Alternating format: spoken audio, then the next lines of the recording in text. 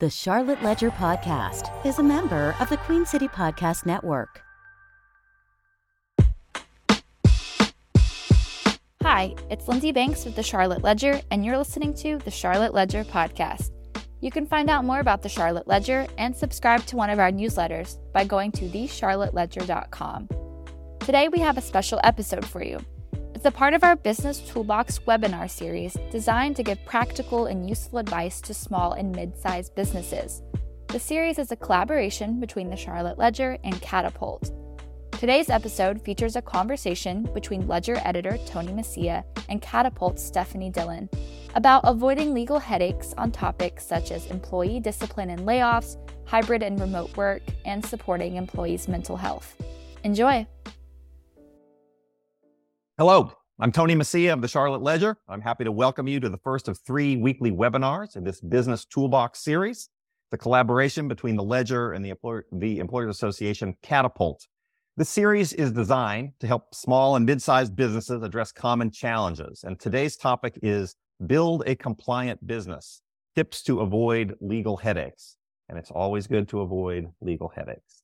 As I mentioned, this webinar series is a result of a collaboration between Catapult and the Charlotte Ledger. Catapult serves more than 2,000 employers across North Carolina and beyond and has 60 years of HR experience. Catapult's HR and business experts help employers address immediate and long-term challenges with customized solutions, trusted advice, exclusive resources, data-driven insights, and a vibrant member community. You can learn more about Catapult at letscatapult.org.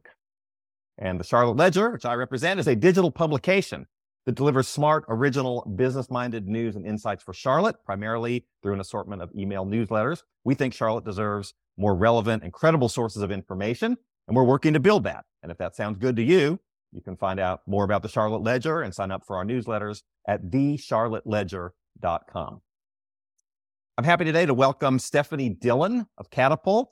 She's a Catapult HR advisor, and since 2012, she has partnered with businesses to provide subject matter expertise on a wide range of HR topics, employee relations, HR compliance topics, employment discrimination, wage and hour, the ADA, workers' compensation, immigration, unemployment benefits. The list goes on. We could probably spend 45 minutes just listing all the things that Stephanie's an expert in.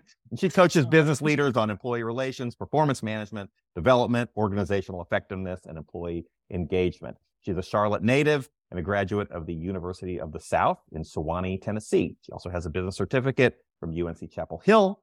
She's a certified professional in human resources and a SHRM, Society of Human Resource Management certified professional.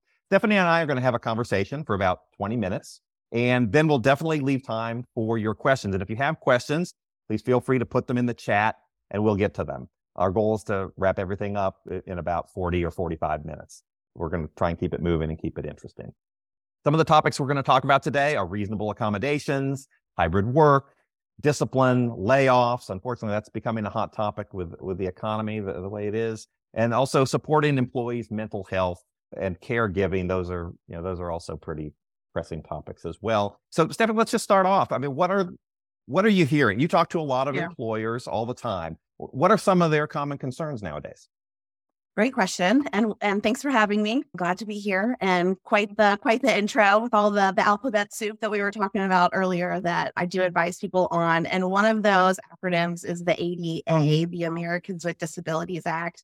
I actually did pull a report recently to look at the types of the most common calls that we get, and the ADA is certainly up there. It's just a very, very vague law that employers have a lot of trouble with because there are no black and white answers.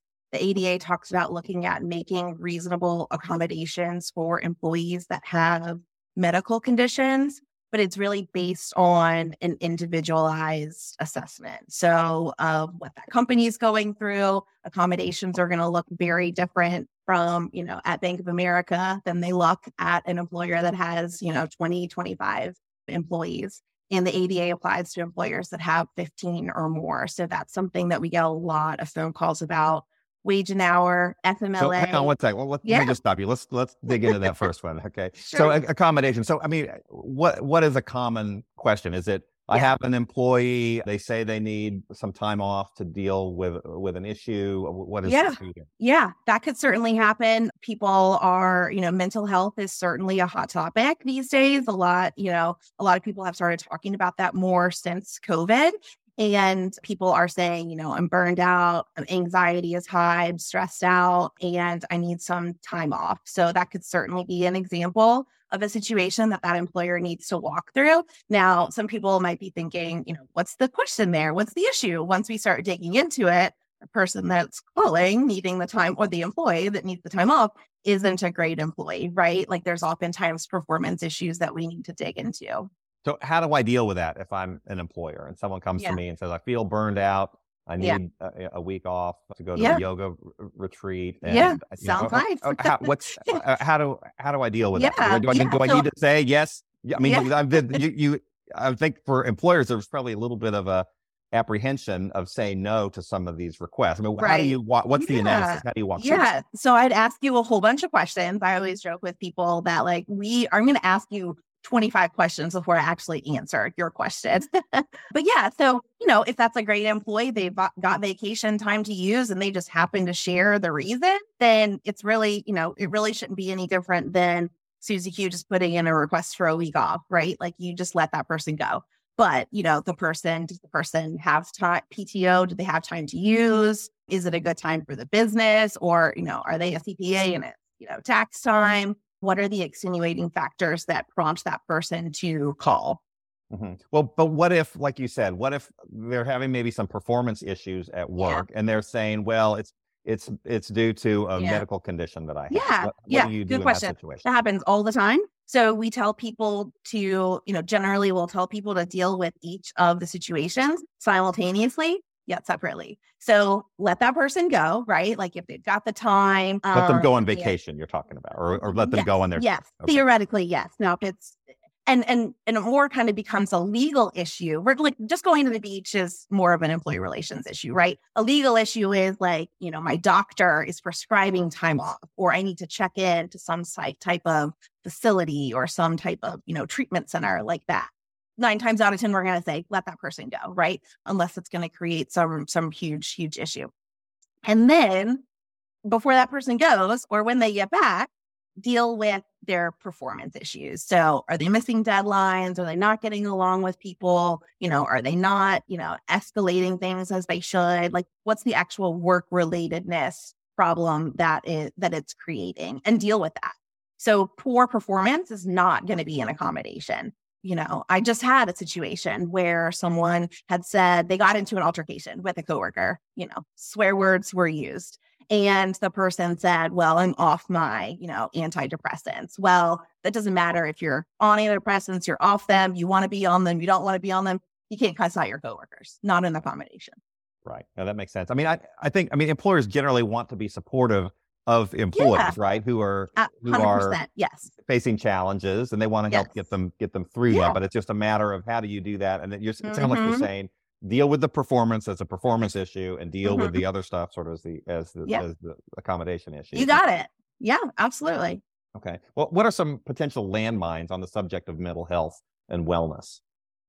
Yeah, definitely. Like when it comes to employee medications, employers just need to be careful not to play doctor. And a lot of times that comes from, like you said, like wanting to take care of people, right? Like if people do have medication that they need, like, suggesting maybe you need a therapist, maybe you need to take some medication. Those are like no-fly zones for employers, right? You're not their mom, you're not their doctor, you're not their friend, you're their employer. So just keep it work-related. How much as an employer should I probe into what's going on with an employee? If they are, missing work and they keep saying I have doctor's appointments and the doctor's recommending this, do I go in and say, is there something going on with you? What do I need to know? Yeah. Yes, no, and maybe is my favorite answer. It depends on how big you are. So if you have 15 employees, more than 15, but under 50, then you're covered by the ADA and you don't have to worry about FMLA. So if you've got more than 50 employees, you have to think about the Family Medical Leave Act. And that's going to come into play when employees are missing work due to either their own serious health condition or the serious health condition of a family member. And employers do have obligations under that law to determine why someone's missing work and if it triggers that law. Okay. So maybe I ask, and maybe it's fine to be friendly, but I mean, obviously some medical conditions, I just personally would feel uncomfortable probing too much, but you also kind of want to know. Well, HR, let me clarify. Yes. A lot of time, HR is going to take over at that situation, right? If it's more than like Susie Q's got the sniffles, she's missing work because she's, out all the time at doctor's appointments or has a medical condition, then managers need to pass that over to HR. Okay. I just want to mention again, if anybody has questions, go ahead, drop them into the chat. Yeah. We will get to them. One of the other topics sort of related to mental health that you hear a lot about now is the issue of burnout. I mean, you see people saying they're just exhausted, and part of it, I think, is the society that we have now. You feel maybe like you're always on. You have cell phones, taking home 24/7. You're kind of always on the clock. What are some suggestions to help employees reduce what they perceive as burnout? Yeah, I think it really depends on the organization and what specifically your workforce is facing and what your resources are. So I was at something recently that I loved this person was talking about, and we talk about it too when we do engagement work, is it's not a benefit if your employees don't think it's a benefit. So, if one of your benefits is, this like telehealth or like a food truck or free trips in the break room, but no one cares about that, well, then you're not going to do anything to address any sort of these issues that burnout causes, the domino effect of, implementing your business. So just making sure that the things that you're doing to address, making sure that employees are, experiencing well-being while they're at work are actually going to speak to them. Like what sort of things can I do? If I have people come into me saying I'm burned out, I feel like I'm overwhelmed. What should I do about that? Well, it depends. It depends on why they're sharing, right? Like, what's the context? Are they just chatting? Is it just in passing? Or are they saying they need something from you, whether it's time off or a flexible schedule or remote work or, do you have an EAP, an employee assistance program that person can take advantage of? Those are all good resources. How important is it to have written policies on things like this? Things like this. So overall, yes, absolutely. You need an ADA policy. You need an FMLA policy. You need a discipline policy, all those good policies to address like the topics, right, that we've discussed so far. But again, what trips people up is a lot of these situations are just very, very case specific, right? Like I'm going to ask you when you call who, what, why, where, when, and how, and then we'll, kind of get into the actual what I think you should do. Where I'm going to ask what your policy says is about things like, like if you're getting ready to fire someone, right? Say that person, maybe they've got medical things going on, but they're also, again, you tried to discipline them, but they're still not doing what they need to do at work and you're about to terminate them. Well, then I'm going to ask you, what that looks like for other people, just to make sure that you are following your termination process. Yeah, that's another good topic. That's a good segue into this other topic of discipline and layoffs. And unfortunately, I know we talked earlier and you said you are getting a lot more of those calls now. This morning, LinkedIn. Yeah. A little bit of maybe you all are a little bit of a bellwether about what's going to happen. Unemployment rate's still pretty low, but obviously a lot of people are kind of looking ahead and saying, okay, where's all this going? As an employer, how do I evaluate whether I need to lay people off? I guess I'm looking at my books, I'm seeing maybe, decrease in revenue and I want to decrease my expenses. Can you walk me through as an employer how I should be thinking about that? Yeah, a lot of times it comes down to finances, budgets and looking at, what happened last year and then forecasting. And then a lot of people do a lot of industry analysis. And then it's just a domino effect, right? Like a lot of times people will call and they're like, we lost a customer. So that immediately impacts this one line of business. So we'll talk people through that. What's your overall reason for the need that you think you need to do a layoff? And we tell people to think about it like an inverted triangle. So start really broad and then get down to the specific. So what's your overall reason? Is it, we lost a customer, supply chain, whatever it is, or, a product's being discontinued. And then how does that relate to the business line, the team specifically that's going to be impacted? And then you do a team analysis to determine who is selected. Right. So if I determine that I need to cut my expenses, how do I make that analysis? What sort of things do I need to evaluate in that decision to not run afoul of the law or or somebody Yeah. threatens to sue me or something. Right. Yeah. So HR is certainly gonna, oh no, that's fine. You can say that. HR is certainly going to partner with operations and finance here, but you'd want to look at, okay, if we need to cut costs, well, then what areas are we cutting costs, right? Is it across the board, or is there one, area that's particularly struggling more so than others? So is it more defensible to cut in the area that's struggling? Or is that the way I should look at it? If I have different lines of business and this one's maybe not doing so well, that's where I need to cut? Or there's a wide gamut. I mean, I think it depends, right? So we talk about like having that documentation and just making sure that it's defensible. So the good news about all this stuff is that the documentation and defenses that employers can use that are successful is the employer proved that they did something that was reasonable. So not necessarily, super smart or, that they had a magic wand or anything, but like did what they do on paper make sense? If that's what that's what the EEOC, the Department of Labor, those are the sorts of things that they look at. Okay. I mean, obviously this is something employers don't like to do. They prefer, I'm sure, to keep it in most cases, all the stuff employed. Well, that happens. People will call and they're like, we need to lay Tony off. And I'm like, why? And they're like, well, Tony stinks. He's got to go. I don't like your use of that example in particular, my name, but that's okay. But yes, I mean, I suppose you could look at it that way too, that it could be a good rationale and be like, okay, I have someone who's been chronically underperforming and that people know the business is not as strong as it as I can maybe let some of the underperformers go. Is that right? Right. So it can be a factor, but we just try to caution people to not, don't put lipstick on it, right? If it's a termination, let's like pick a lane and stay in it. If it's a termination, let's follow that process. But if it's true layoff and just one of the factors is performance, then you can go that route, but you still have to document, either way.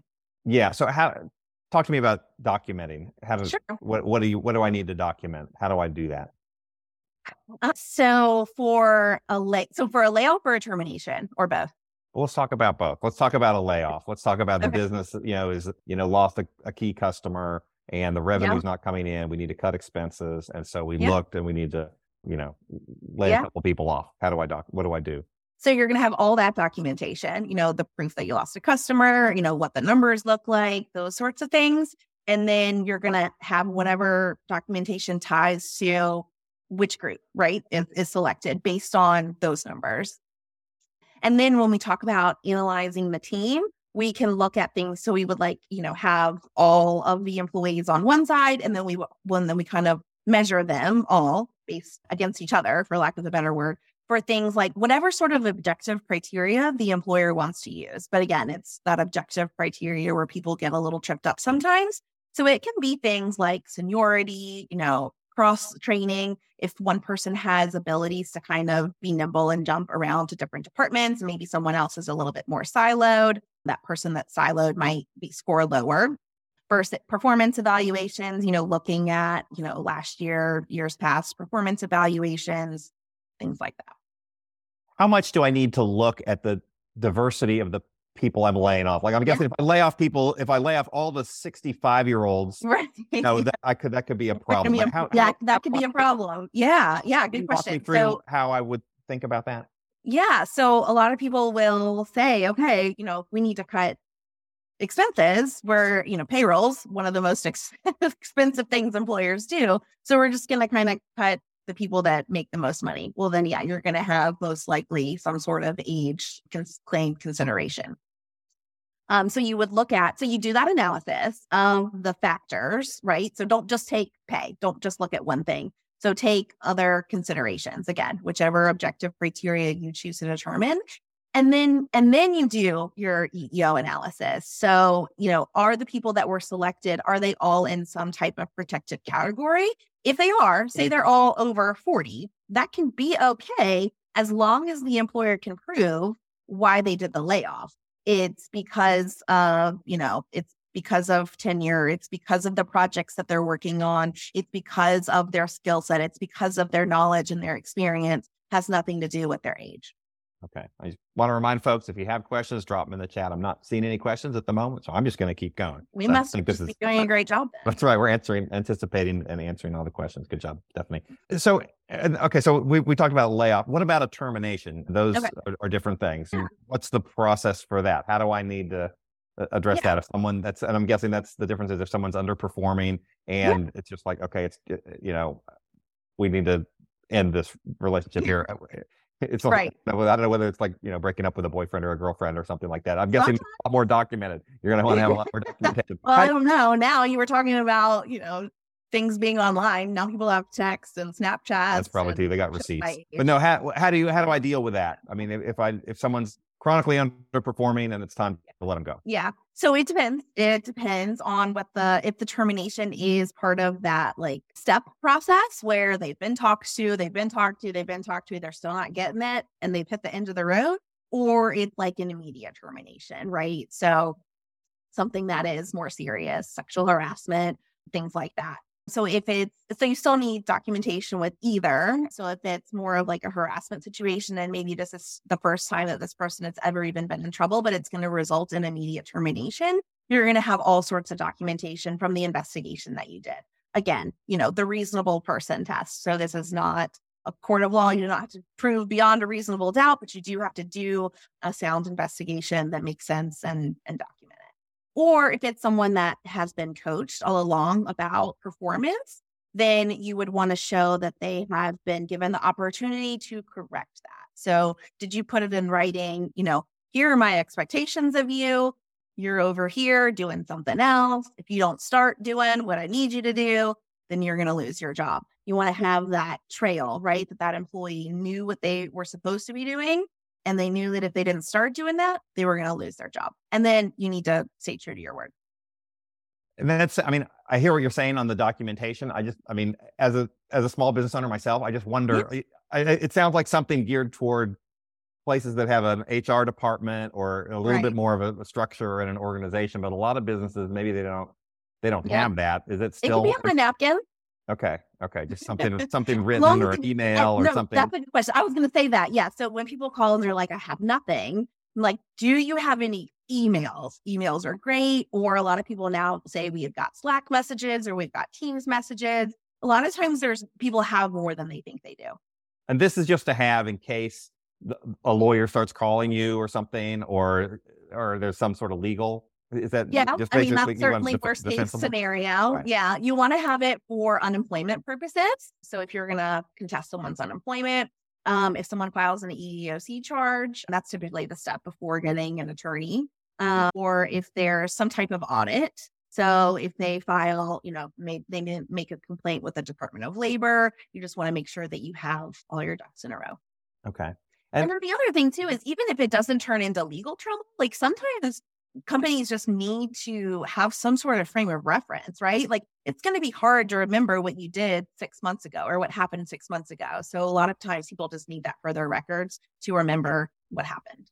I gotcha. And how do I approach having these kind of hard conversations? I mean, they can be uncomfortable. Some people are really good and blunt about having hard conversations, and some really aren't. Like, how do you prepare for that? What are the things you need to say? Do you need to give them a letter that explains everything? How do you actually go about that? So in an ideal scenario, you have these conversations before they get hard. So, the little bit, like if you start seeing, so have it while it's more of a coaching, correcting conversation. If you start seeing them heading down the right path, then you would start to have those conversations. But if that hasn't been done, well, then, I think it's just, where are you at in the process? Is it like the decision's already been made and this person no longer gets to work there? Well, then that's, kind of a short 5-minute, here's the reason, best of luck conversation. Mm-hmm. Or if it's more of like, we're kind of going to skip some steps and do a final warning, well, then I would still just be really clear and specific. So a lot of times I'll tell people, like, make sure that you have examples because that person's going to be defensive. That's just human nature, is to try to defend themselves. So you need to be able to say on such and such date, this exact thing happened. This is what I'm talking about. That's not okay. Right. So ideally, you'd be kind of leading up to it. You would have things documented for a period of, again, assuming it's not a one incident, kind of a thing. Right. Whereas if Right. it's just you're underperforming, you want to have that documented. You'd want to have that conversation, give the person, feedback, Yeah. honest feedback, right? And Yeah. Yeah. say, here's what I'm seeing, here's what I Mhm. really need you to do, Yeah. a performance plan sort of a thing. Yeah. And I think pre- so having those examples, right? Because that person's going to be uncomfortable. You might be uncomfortable if you have to give this conversation. So if you have talking points, certainly wouldn't read anything, right? But like Right. have some talking points, 2, 3, depending on the situation, and just say, here are the examples. Mm-hmm. And do you have any examples that come to mind of different industries sort of dealing with this issue, or recent calls you've gotten that were sort of interesting? If not, it's okay. Yeah, no, I mean, I certainly do. I'm trying to think. Probably the most recent one was this person was like a project manager, and they were having trouble with deadlines and communicating with the client, the expectations, and then escalating things to their director. So they were they were just struggling with their role as a lead in terms of autonomy. And so I told them to think about, because that's hard too, right? A lot of these things are just like unspoken things, right? Or cultural things that like, we're like, people are like, how do I explain that to this person?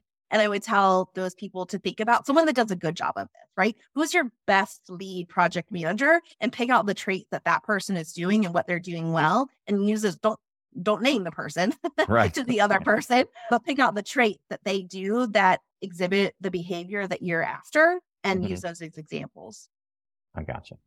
Another topic I wanted to talk about, and by the way, I'll just repeat the call. If you have a question, go ahead and drop it in the Don't chat. be shy. Not seen any questions, but that's fine. We'll keep going. The next topic I wanted to talk about a little bit, and was getting people back into the office. This was obviously sort of a hot topic, certainly I think in the last couple of years coming out of COVID. And it seems like, maybe some of that has stabilized a little bit. A lot of places are embracing a hybrid work environment. Not all employers have the luxury of doing that. There's some jobs where people actually need to be there. But what are you hearing from employers about the future of hybrid work and employees' expectations in the workplace about having that kind of flexibility? I think there's still some people that are trying to figure it out. I think for the most part, people are either comfortable where they are and, have kind of figured it out, like they're getting good feedback, or maybe they're not getting good feedback, but they've just decided for now that this is still what they're going to do for whatever reason. But there are still certainly people out there that are just continually evolving, right? Like, how does this going to impact our business, and is this going to work? And we just tell people, like, don't be scared to try it, right? Like, if it's, you want people back in the office, but people don't want to come back in, try the hybrid, see if it works. And to your point, it certainly doesn't work for every company, and it certainly doesn't work for every position. So some different jobs in the same company could lend themselves more to either fully remote or hybrid. It doesn't have to be a one size fits all. Yeah. How do I make that kind of determination, and do it in a way that's fair? Because I know in some workplaces, it's like, well, why do they get to work from home, but I have to be in because I have a different manager or whatever? I mean, how do you address that? So the first thing I say is fair and legal are two different things. So think about that. And then think about the reason. So why do you want this person to come in, right? Like,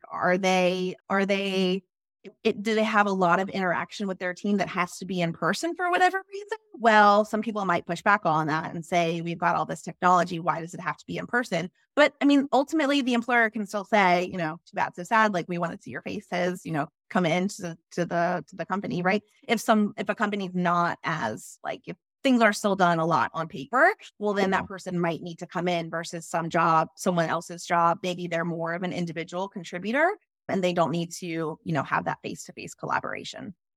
What kind of tips do you have, if any, on how to manage remote employees effectively? I know that's something a lot of managers, that for a long time they were used to everybody's there, and either they're there or they're not. And now, you're having Zoom calls. I don't know what people are doing all day. Do you have any advice on how managers can effectively manage a hybrid workforce?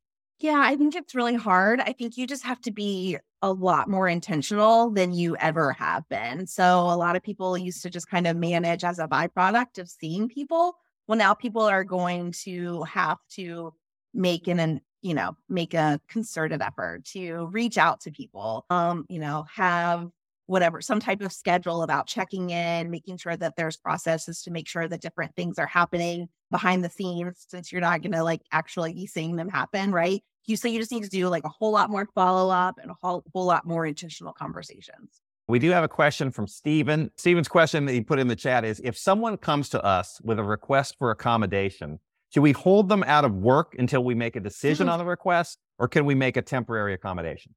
So I feel like a broken record, but it depends. It depends on the accommodation. So if it's like a safety sensitive role where if you have a doctor's note that says someone, has a lifting restriction, or, they can't operate some type of equipment and that's their job, and you have more questions about that, then yes, I would remove that person from that piece of equipment until you figure out what the specifics are. Doctors love to not put a timeline on restrictions. So you need to make sure that you're following up and getting for a timeline. But if it's, I need a stand-up desk, well, then you can probably have that person keep working. But it depends. Gotcha. Okay. We'll just go for a few more minutes. If anybody has any additional questions, go ahead, drop them in the chat. I want to talk a little bit about the issue of paying people. I think you hear this sometimes about, okay, is someone, do I need to pay them overtime? Are they salaried? Are they exempt? Are they non-exempt? Mm-hmm. But what are some issues that you hear about as far as making sure that, that when you're paying people that you're doing it, you're paying them for what they should be paid for? Yeah.